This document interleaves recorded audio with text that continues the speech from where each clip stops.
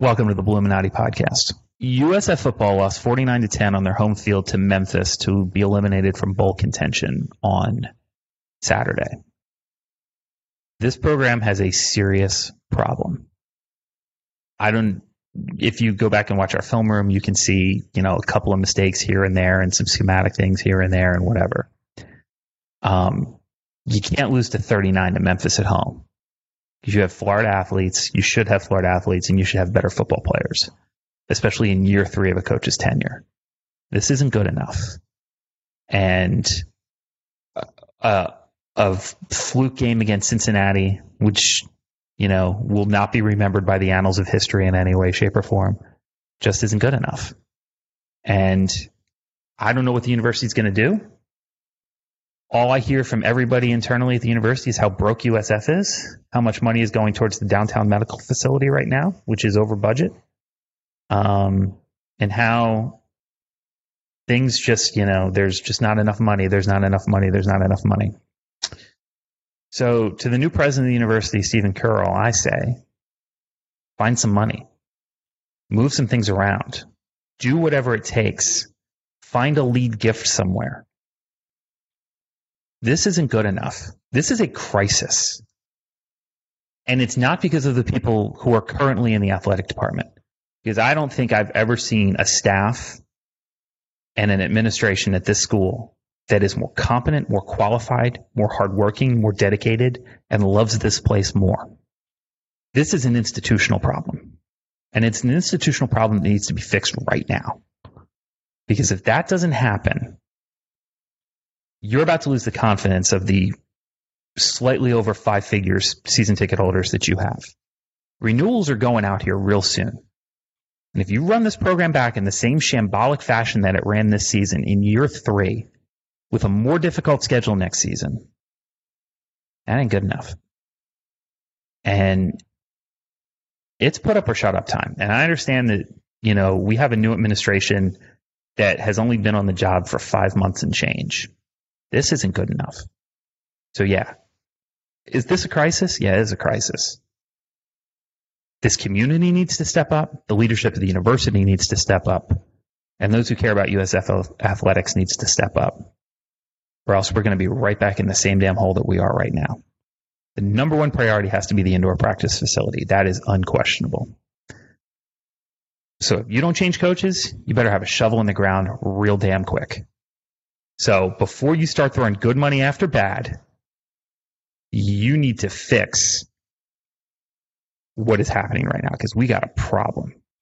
And it is not a problem caused by those that are here currently. But institutional history matters, and those who are here now are accountable for the mistakes of those happened previously. That's unfortunate. That's unfair. Somebody needs to fix it right now. And with that, welcome to the Bulluminati podcast, Nathan. What's up? What's up? What's up? What's up, buddy? What's up? Oh, God. Hey, guys. How are you? I'm good. And nice. I think I hadn't been on the podcast in like 3 weeks, so it's nice to be back. It's Thanksgiving week and nothing else.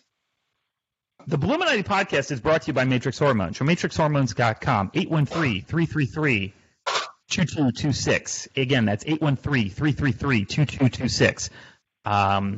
They are there to help you recapture your youth and get your hormone levels back to what they were when you were once a younger man and or woman. Whether it's your vitality, your day-to-day life, your sex drive, whatever it is, Matrix Hormones can help you regather the things that made you the person you once were. Again, that's Matrix Hormones, 813-333-2226, another USF-owned business that does great things in our community.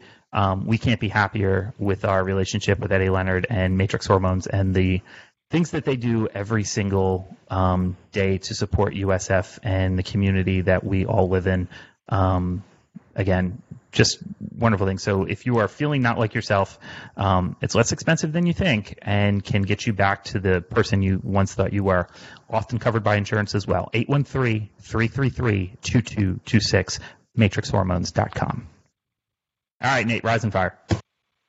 All right, guys. So as Colin so eloquently put it at the opening. USF lost in embarrassing fashion, 49-10. The stands emptied at halftime. No one really came back, and this program has an identity crisis. They've got a money crisis, and oh boy, I don't think it gets better this week. If we're being honest, this team just looks like crap. I don't know if they're I don't know if they're going to succeed. I think Charlie's on his way out. We'll talk a little bit later about what happens if the unthinkable happens, but I think as it stands currently, Charlie Strong loses this game. Charlie Strong loses his job, which is unfortunate. Again, super nice guy. Surprised he hasn't kicked my ass yet. Just that needs to be out there. We're taking Charlie to because he just bought a nice house in Tampa, as has been published in multiple publications in the Tampa Bay area.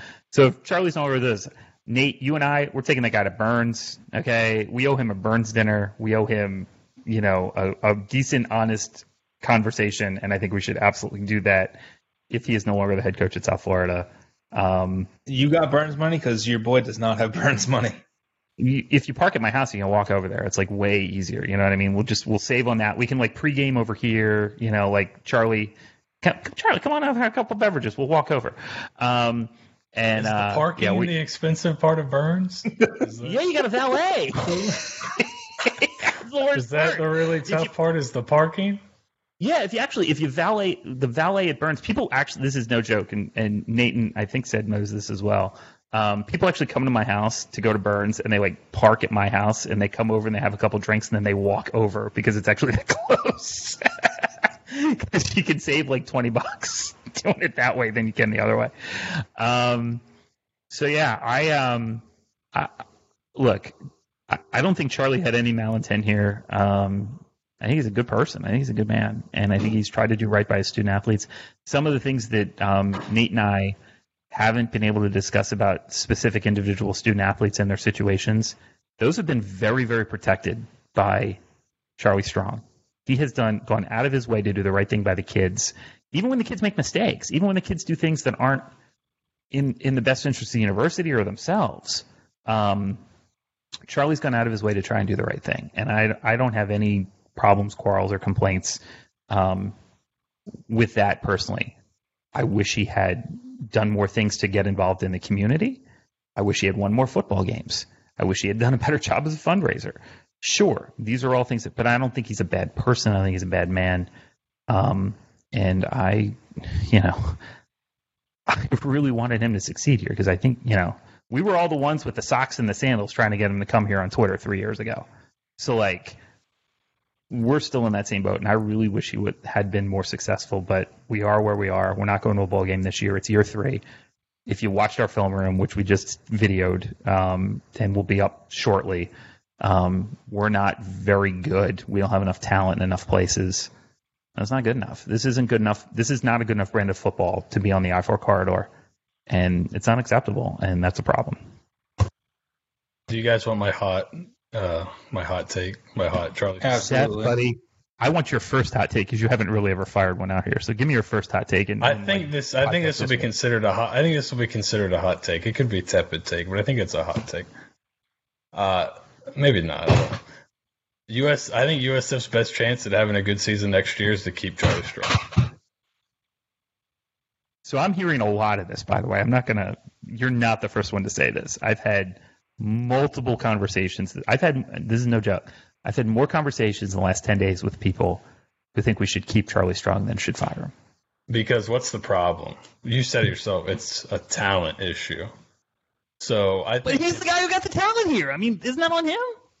But you have a good recruiting class coming in. If he's gone, that's gone.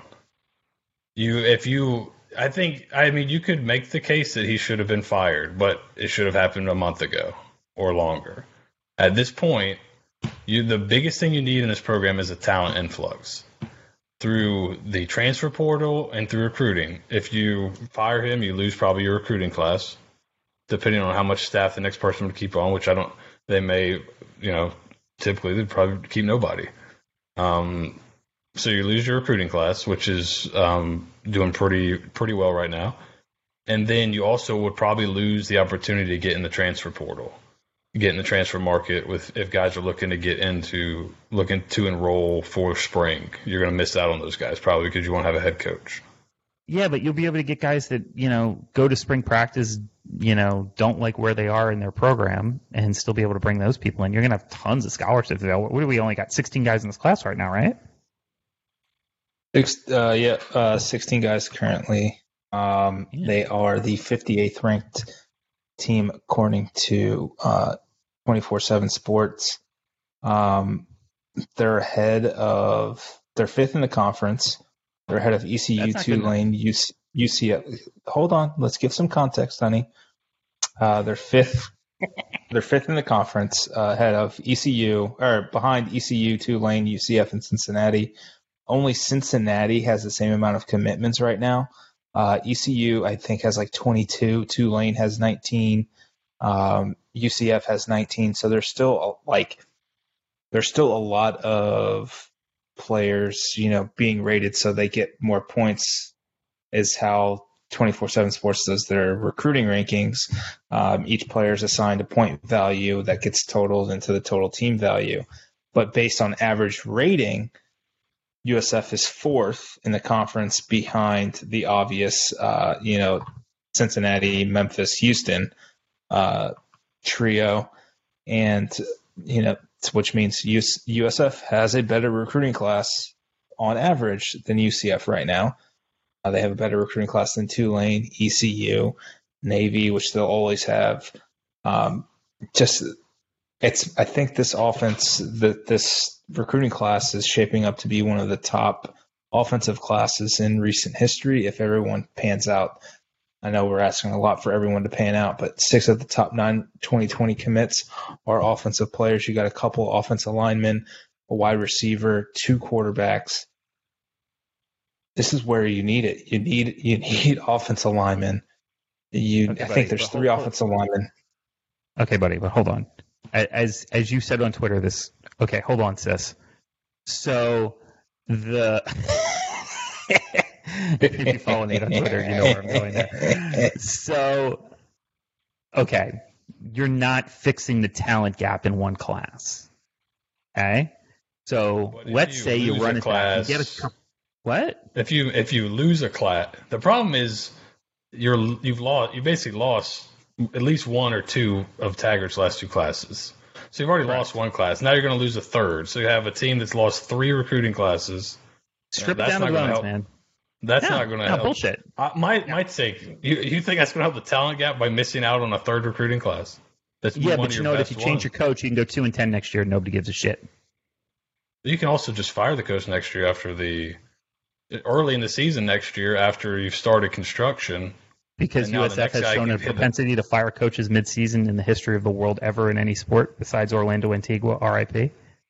I mean, I think if you run it back, you need the biggest thing is the talent. You need to upgrade your talent. If this is a good recruiting class you have coming in, you need to hold on to that class because that is the biggest problem. We just watched the film room, and you got guys that can't separate. You got slot receivers that can't separate from linebackers.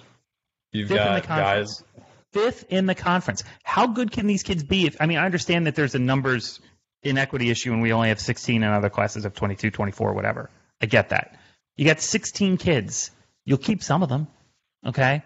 If the talent inequity, if Charlie had the number 1 class in the conference coming in, all right, well, if he's got all these commits and signing day is mid-December? Okay, cool. Let's go with it. But that's not where we are. You know what I mean? Like, I guess the real question: how quick can you turn around a coach if you get rid of 2 Strong? seasons? It's not going to be. But here's the thing: if you blow it up, I'm saying, how quick can you turn around and hire a coach? 20 days. So you're going to miss the early signing period. Yeah, basically. You're going to miss the early window. You're going to hopefully get some kids. Which was basically where everyone signs now. Is the early correct period. But here's the thing: your class is going to be done. Okay, You're that's be fine. you're going to be grabbing at one AA guys. No. You're going to do what SMU did under Sonny Dykes. You're going to slam the portal hard. Okay. I mean, USF's already done that. I mean, you're to start the season, your starting quarterback was a transfer, your running back was a transfer, your middle linebacker was a transfer, your corner was a transfer, 2 your defensive ends were transfers. I mean, he hit the transfer portal hard. You can only do so much, and Sonny Dykes, I don't think that's sustainable. And I disagree. I think that's the new way. Dude. I think that's the new model for the AAC. I think the model for the AAC is going to be kids that take their shot at the P5. Something doesn't work out, and especially for the Florida schools and the Texas schools, so Houston, SMU, USF, UCF, it's going to be kids that try and take their swing at the Big 12, borderline kids, Minnesota, Iowa State kids, maybe a couple of TCU kids that flame out, whatever. They're going to come back home. They're going to get back to where they need to be, and they're going to play right away. I think that's the future of the American Conference. Now, you guys may disagree and think that's like a terrible way to build a class. And that's a totally valid opinion, by the way. I'm not slamming you for it because I think that. I think you have to use it to supplement your classes. I think that's what SMU did. They realized that they needed to supplement what they had big time, and USF did that defensively. They supplemented lack of recruiting on the defensive side of the ball. But I think there's 5 starters that are transfers. Or are pretty close Macon, to it. Stud still. Maybe for Sales. Who else? I thought there was one more. Slade got plenty of run. Thaxton got some run. Yes, Slade. Yeah. So I guess really 4, but possibly Blake 4 Green's starters technically a transfer. Yeah, so I mean, and then I guess if you think about it defensively, imagine where they'd be without those transfers. Oh dear Lord. So they'd be in some trouble. So I think you have to supplement that would be bad. But you still have to go out and sign guys that are going to be there for 4 years. That you can't just depend. Like SMU, they have a great tight end that transferred from Rice. It's not like he transferred from a big school. It's not how often you're going to get a guy like that. So. I think you got to use it to supplement what you're already doing, and you can use it to really fill holes, which I think they've got to. Whoever the coach is has got to get in the portal for offensive linemen, because maybe one freshman will pan out, maybe one. Otherwise you need to get in the portal for your depth at offensive line, regardless who the coach is, because I think that's the biggest issue for next year. Okay, so. This is two ways to skin a cat. Look, man. Here's the thing.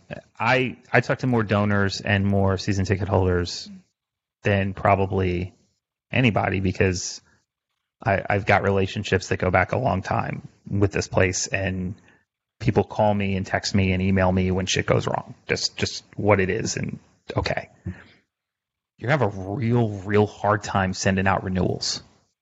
And you're running Charlie back. I'm just sorry. Let's assume USF loses by 20 on they cover because it's 24.5 right now. Let's assume they lose by 20 on Friday, and they cover. Doesn't matter. 4 and 8. Excuse me, 4 and 8. And you're gonna have to send out renewals to all of those people and say, hey, go buy this product again. We're gonna run it back. We're gonna add a couple of new kids. We're gonna add these 16 freshmen. We're really high on this Rodemaker kid. Blah blah blah blah blah. But that's what you're selling in year 4 against a more difficult schedule that's only going to get way worse in 21 and 22.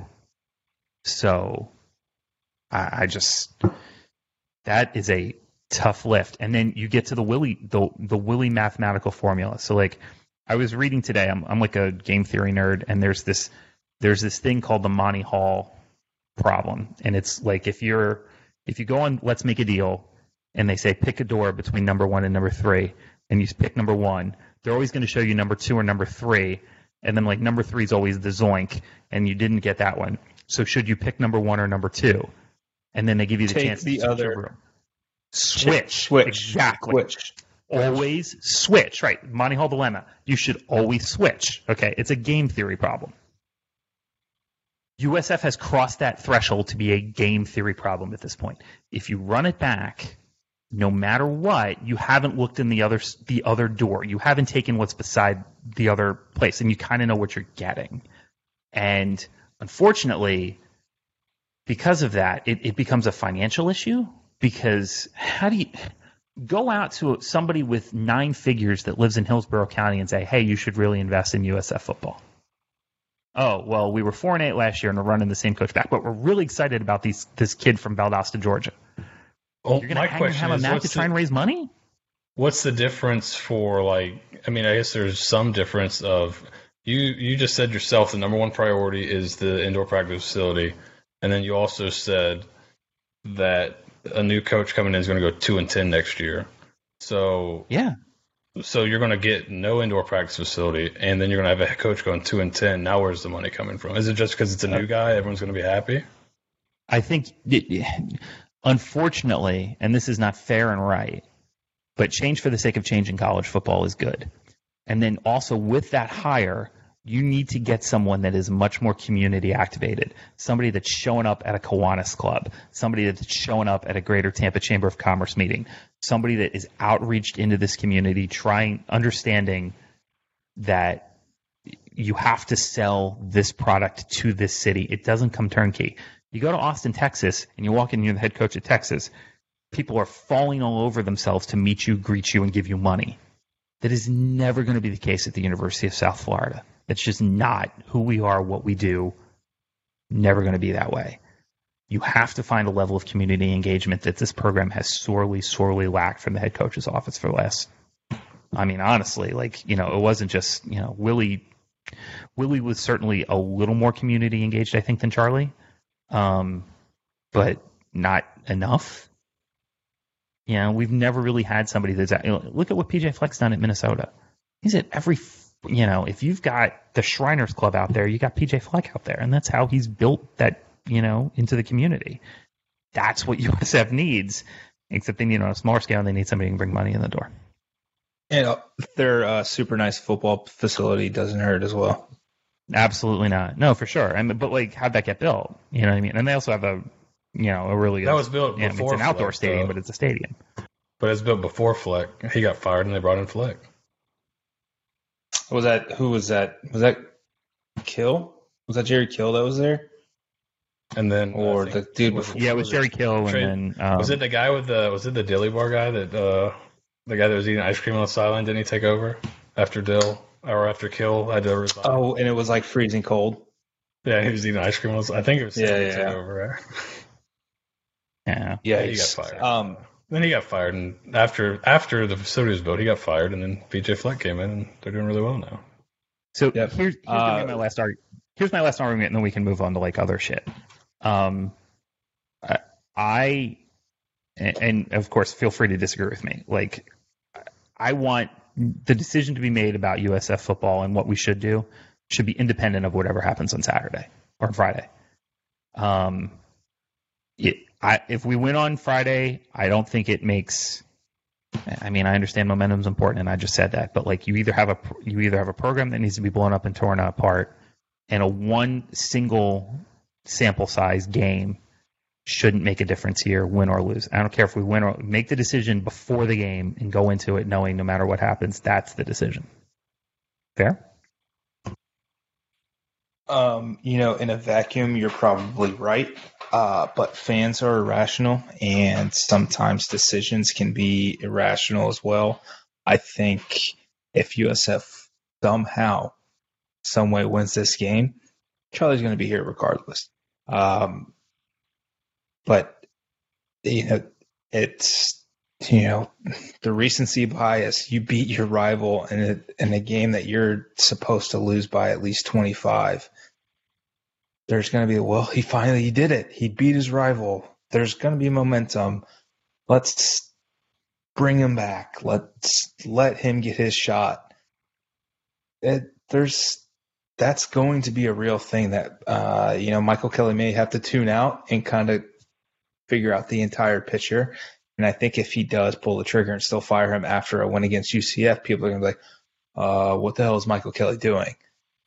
because they can't see the forest through the trees, or the trees through the forest, whatever that phrase is. They can't see it. Process. It's not about outcome. It's about process. If your process is good, Colin, you're preaching to the choir, man. And I know, I had this. Like I know I am. I had this conversation guys on right now. I know. Twitter yesterday.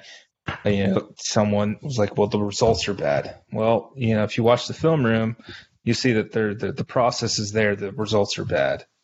But if you have bad process and if you have bad process and you're getting good results, that is unsustainable. And that was last year, right? Basically, that was 2017. 2017, they were 11. That was the first 7 dog shit process. The process was horrible, and they were still 11. And then, the first 7 games of last year was kind of bad process, good results, right? So, and then 7-0. Were we not 7-0? Well, since then we are what, 6 plus 4 and 7. We're 4 and 13. Yeah, 4 and 13 since. Were we not 7-0? Yeah, we're 4 and 13 since, Charlie. Now what? But we're gonna have to address that when it comes. And I was on the Charlie hype train the entire off season.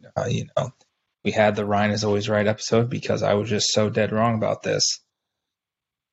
We're gonna have to figure out how to navigate this. And if Charlie's back next year,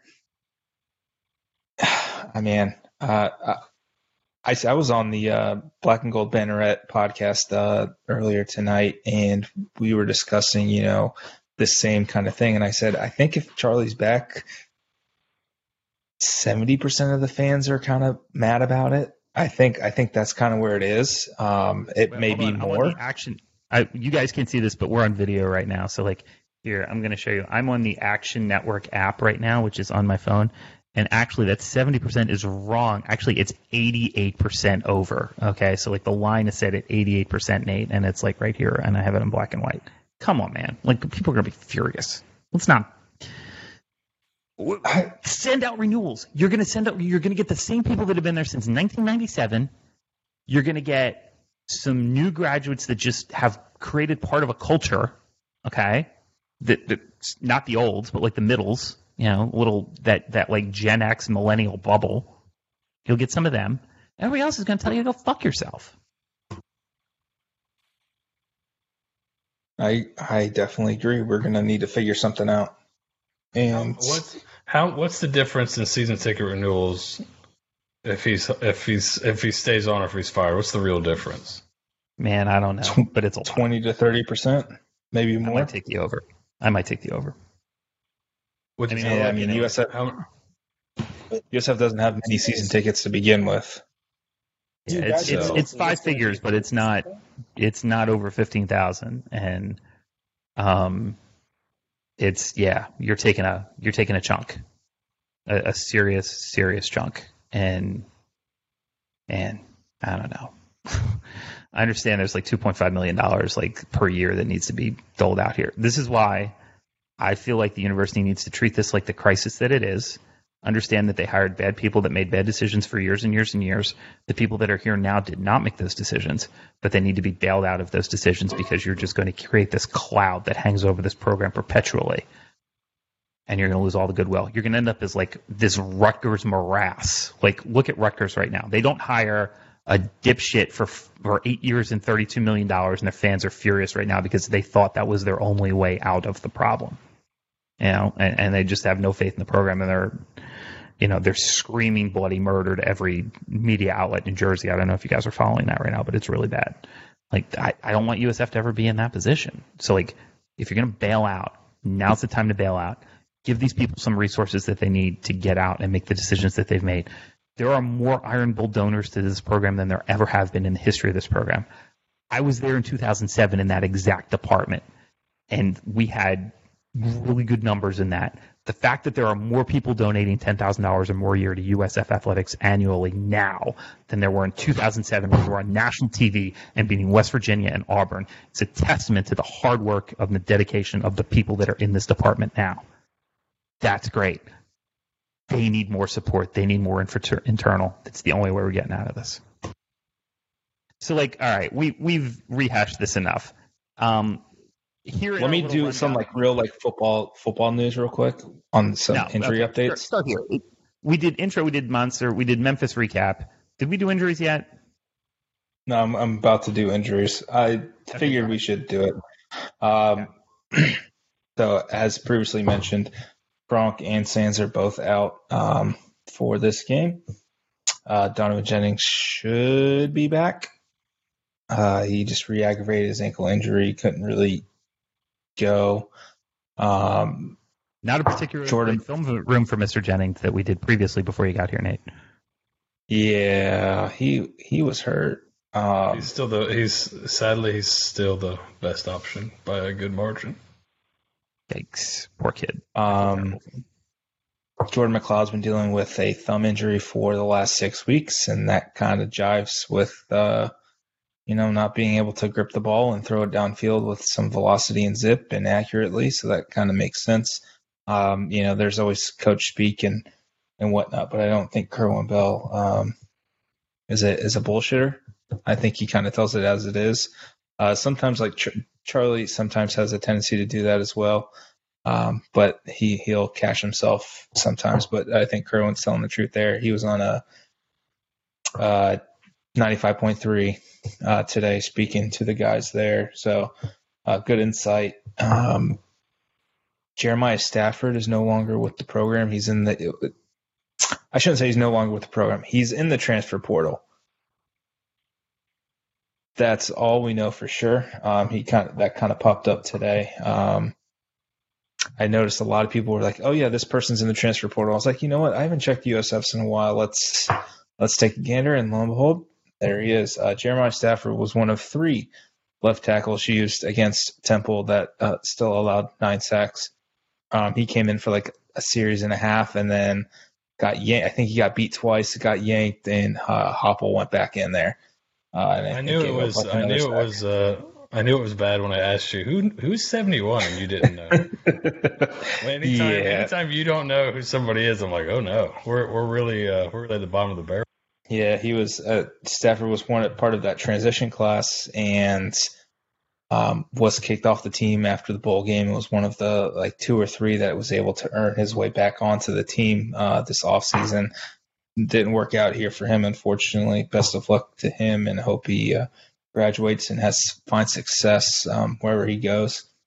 Real quick, former quarterback Brett Keen's Charlotte 49ers, bowl eligible for the first time ever, I think, or in a very long time. I think Will Healy's kind of turned that program around, so good for him. Chris Oladokun's kind of split time at Samford. They got walloped by Auburn last week, but Chris had a pretty good year. Won Player of the Week, the FCS Player of the Week, I think twice. Would be nice to have him. Duran Bell's doing really well at Alabama State. D'Angelo Antoine had that 10-catch, 200-yard, 4-touchdown game a few weeks ago. It would be nice to have these speedsters, I'll tell you what, because that's what they're lacking. So it's so there's that. Is there anything else? I mean, this game, Gabe Davis, Dylan Gabriel, Otis Anderson, Adrian Killens, they're just gonna run all over us. I think there's really no stopping them. You got to outscore them. Yikes! All right, so they do have some trends in their losses. This is kind of like the formula to beat them, which is, and you got to hit all of them. And this will be in my preview, the exact numbers, but in their losses, that I think they're really, as much as they can throw the ball, they're really a run first team. They run the ball more often than they throw. They do a lot of play action and RPO stuff in the passing game, so they kind of use their run game to set up the pass game. In their losses, they're averaging around 3 yards a carry, and in their wins, it's 5.7, 5.8, something like that. So if you can hold them down in the run game a little bit, that's going to help. The other big thing is in their losses. So then their 3 losses, they're -7 in turnover margin. In their wins, they're +6, so they're -1 on the season. But so you're gonna have to stop the run, turn them over, and then they are going to move the ball. You're not going to shut them out. But when they get in the red zone, in their wins, they score 84% of the time. In losses, it's like 73%. And then the touchdown percentage in wins, so touchdowns in the red zone is they score touchdowns 70% of the time, and in losses, it's only 40% of the time. So if you go back and look at why was the Tulane game so close? Well, they had to kick a lot of field goals. They got a lot of yards. They get in the red zone, but they had to kick field goals. So you're going to have to kind of bend but don't break to slow them down. You're not going to stop them. But if you can kind of get some turnovers, stop them. If they get in the red zone, hold them to field goals, that's going to give you your best chance to win. And then if you can hold down the run game, that'll kind of that's kind of the formula to beat them. Now, it still might not be enough because you're going to have to score on their defense, which is pretty good. But that's kind of the formula to beat them. That's what's kind of happened in all their losses. Good luck to you. Good luck to you. I'll be there covering the game. Gabe Davis is really good. Adrian Killens has terrified me for years now. Gabriel makes mistakes. He's a freshman. He's not, stud, whatever. Their defense definitely has availabilities, there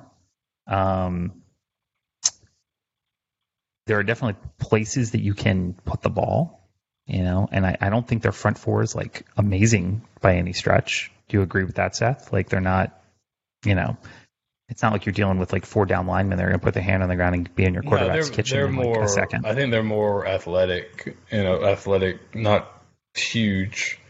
They'll move and do some stuff. I'm still kind of watching them a little bit, but like Tulsa was able to move the ball on them pretty good and score a few points on them. And Tulsa's their offense is worse than USF's in yard per play for the season. So they have, they're really good defensively yards per play.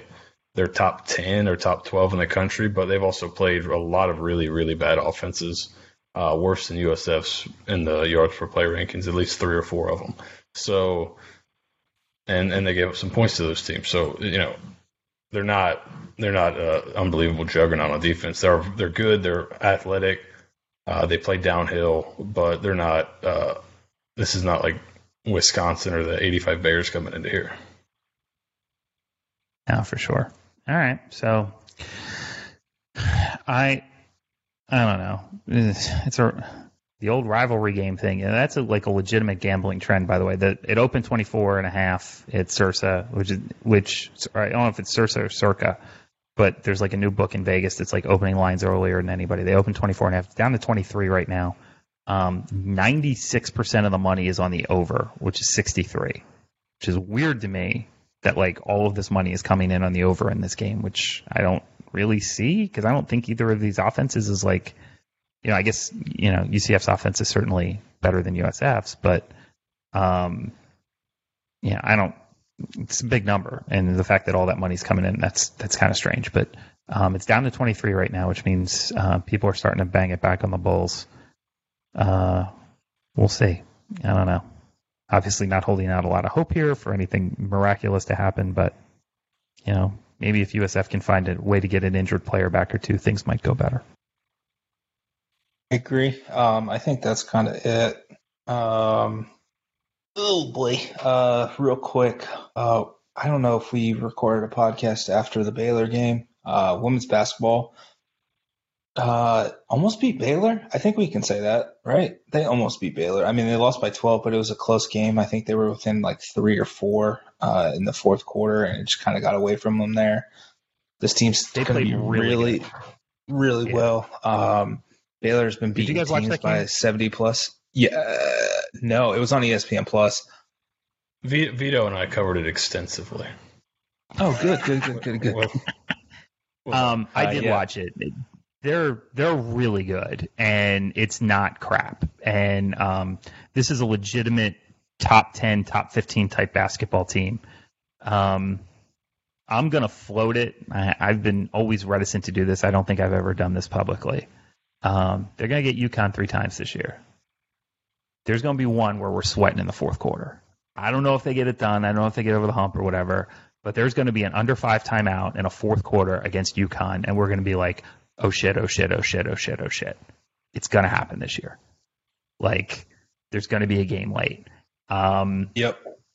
You know, I don't know if it's going to be here or there or at the tournament, like, but it's going to happen. This is a really, really, really good basketball team. Yep. And the fact that they're playing babies out there, it's not just that they're good. It's that they're running children out there. These kids can't vote. None of them are American anyway, but even if they were, like, they're just unbelievable.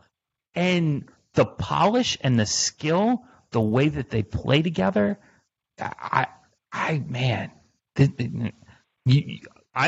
have made fun of you, Nate, earlier this season when you were like, "This is Jose's best team," and I'm like, "All right, slow down, princess." But you know what? This might be Jose's best team in 20 years, which is I'm almost positive it's his best team. If everyone stays healthy, dude, they have 4 legitimate front court players who can run, like, they can do it all. Like, Shea Leverett had a double-double on Sunday. I mean, it was against St. Francis, but I would say she's probably St. Francis to 23 points. This is a team that's not exactly known for, like, their defensive prowess. 23 goddamn points. They had 1 field goal for 30 minutes? They didn't have 30 minutes. That's insane. It's insane. Last week, Vito and I called the defense suffocating. You guys, that's good work by you. That's top-notch work right there, brother. We called it. And by the way, of course, the day after the Tulane or the Baylor game, Elena Tzinski, the NCAA clears. Of course, the day after we need her. By the way, let's not forget the fact that the men's basketball team is going to be the first one to face James Wiseman after his NCAA suspension, because everything works out great for USF. Our women's soccer team, that is like the best team we've ever had, runs into the defending national champions because their seeding is horrendous and whatever. But that's just how USF rolls. So Tzinski, who might be the best player on the team, legitimately. She's Greek, right? Yeah. And she might be their best player, and they just got her. So she didn't start, but she played 20 minutes against St. Francis. 13 points. Had 13 points? No, 13 points. Her first college game ever. Came off the bench. And Buckets. I'm so pumped. She averaged 21 for her national team. She has a twin sister who's ECU. Yeah. Look at Seth. Look at Seth being the basketball guy now. Vito and I had like 5 tabs open a piece. Yeah, we were. I Good. I'm proud of you guys. Tabs, but we were into the basketball. We got in there. Good. So the women head down to Cancun. I think they're there Wednesday, Thursday, Friday, or Thursday, Friday, Saturday, or something. So they play. They'll be playing Notre Dame, that final game of that Cancun tournament. That's going to be another tough test for this team that's still super talented. Bring it, Muffet. Hey, let's go. You know what? No fear, no body, anywhere, anytime. I'm not even kidding. Like, I saw Muffet McGraw beat Gene Orley in the Final Four last year and lose the national championship game to a Baylor team that's just, ridiculous and huge and whatever. And Baylor got a lot of calls that I thought Baylor got a lot of calls, but it's hard to tell when you're on TV. There ain't no reason, and especially with Ari K no longer at Notre Dame because she graduated. Thank God. There's no reason. I'm very nervous about Oregon. If we ever come up against Oregon, Sabrina's going to drop 50. Yeah, Ionescu's insane. Like, she was the best player in the Final Four last year, even though she didn't play in the final game. She was the best player on that floor, like, not even close. She just had no teammates, like, at all. Mm-hmm. But Notre Dame doesn't have RK anymore, and I don't see any reason why we can't hang with them. This team can beat anybody. On any given night, they can beat somebody. And is that the first USF team that you can say that about, like, ever? Like, they can beat anyone on any, like, legitimately, like, even Kenny's best team, like, got rocked by Oklahoma in the College World Series. Like, this could be the first USF team in any sport where you could go, okay, on this specific day, they can beat anyone. Women's golf in '87 finished, like, 4th in the country. That's about all I got. Men's golf in 2016, maybe their match play with run was was pretty good. But yeah, I think the team sport, I think this may be one of those, maybe one of the pantheon teams, for sure. And then, quickly, men's basketball got run out of the gym by New Mexico State Tuesday. Today's Tuesday? Tuesday. They got ran out of the gym on Tuesday. The bench was out at one point. It was 30-0. First bench for New Mexico State. USF, I think, scored 12 bench points. In the second half when it didn't really matter. They got to figure it. They got to figure it out. They need to figure out their bench. They need to knock down some shots. For the love of God, I think they shot like 31%, and New Mexico State just bombed them from downtown. So I obviously haven't seen either of the two games that are in the Caribbean right now. Is that even considered? No one's paying for Flow Sports ever. Nobody's paying. One, I'd be at work. I can watch it anyway. But like, if you're not paying for Flow Sports, like even like I watched the last two games at home. Are we? I think they've got players. They can run 3 out and 4 out on people, and that's fine. But somebody between the combination of Michael Durr and BJ Mack needs to get like a lot better really quickly if this team's going to be able to compete in conference play. They're a donut right now. I think they've got enough skill players on the outside, and like, you can cover up from your mistakes in the middle, but like as soon as the ball goes into the post by anybody in opposition, they can just, lay it in. They're not seeing a lot of resistance at the rim. Nobody can protect the rim on this team. And even if you can't score from that, like in college basketball, if you have somebody who can protect the rim and not necessarily score, that's okay because you can just shoot threes over their head, from 21 feet away. It's a layup at this point. These kids are so good in the way that college basketball has changed. You can beat people just shooting threes and protecting the rim, but USF right now can't protect the rim at all. And that is a crisis problem and something that's going to need to get solved. So, but somewhere between Michael Durr, BJ Mack, or if there's a 7'3" kid on campus with like really long arms who would like to try out for the basketball team, we need somebody quickly who can help on the block, or else it might not be the season that we were hoping for. Mm-hmm. And then very, very, very last thing, and then we got to go. Thank you, women's soccer. You guys were fantastic. You beat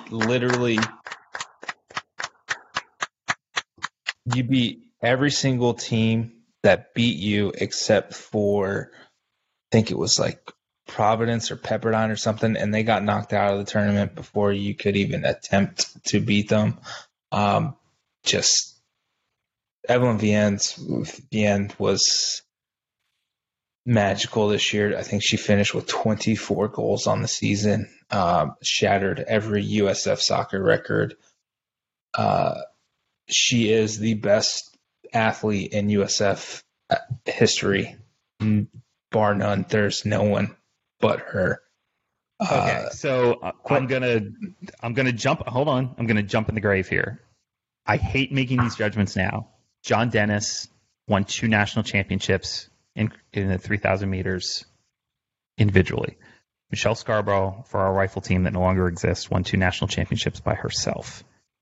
So if we're going to pare it down, we got to pare it down to the team sports. But if you go to the team sports, I think it's like Courtney, maybe Charlie Bradley, Sarah Nevins, Mo Triner, and I would probably at this point put Evelyn ahead of all of them.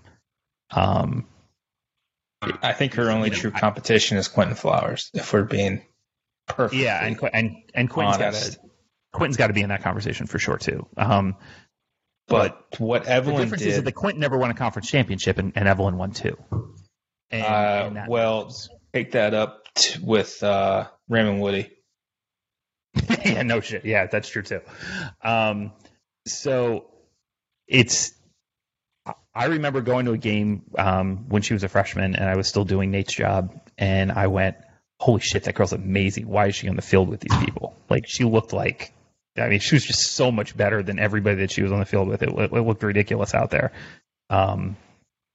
It looked like one of those like UConn women's basketball teams when they have like, it should look like Diana Taurasi playing against like St. Francis. You know what I mean? It was like insane. And I think you've got to put her in the conversation at this point as maybe the best athlete I've ever seen. That game was brutal. They couldn't get the ball to her like in any position, and just give credit to Florida State, man. Florida State's ability to possess and skill was ridiculous. USF took 3 times as many fouls.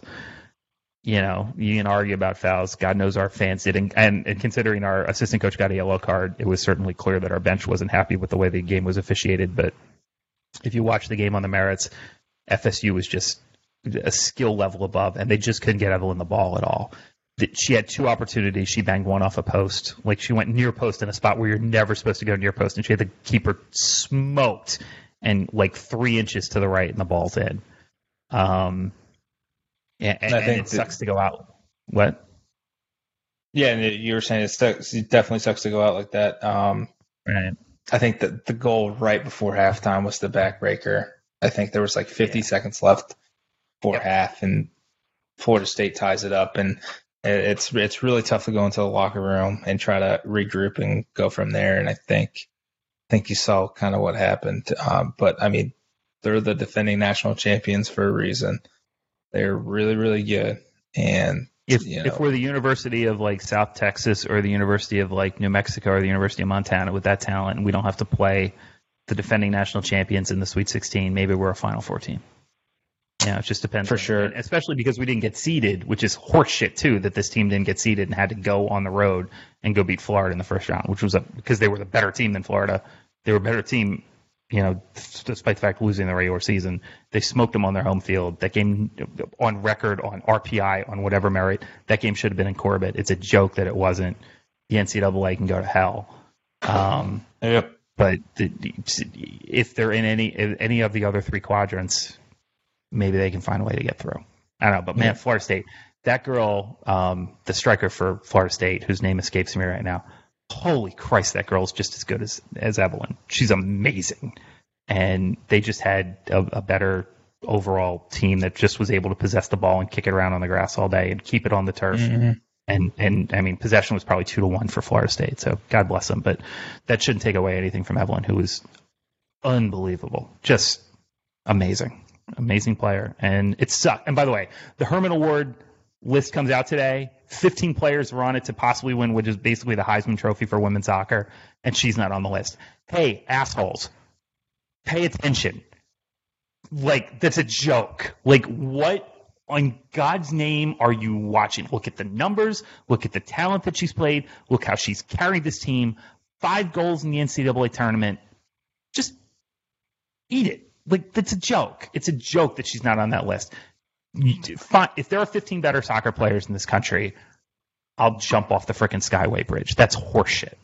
Sorry. It's not. There's just not. Like, that's insane. Yeah. So, all right. You know what? It sucks that you're not paying attention. Go to hell. We've rambled. All right. The final question of the night. I just want your answer, and then we're going to say goodnight and go Bulls, and that is it. All right. Colin, what is your favorite Thanksgiving side? Mac and cheese, go Bulls. Seth. Yeah, ditto. Mac and cheese, okay. Go Bulls. Mine is my mother-in-law's broccoli and cheddar casserole. Broccoli and cheese casserole. It's fantastic. Go Bulls. Thank you to Matrix Hormones. Thank you for listening to the Bulluminati podcast all season long. Hit them up at 813-333-2226. Go Bulls.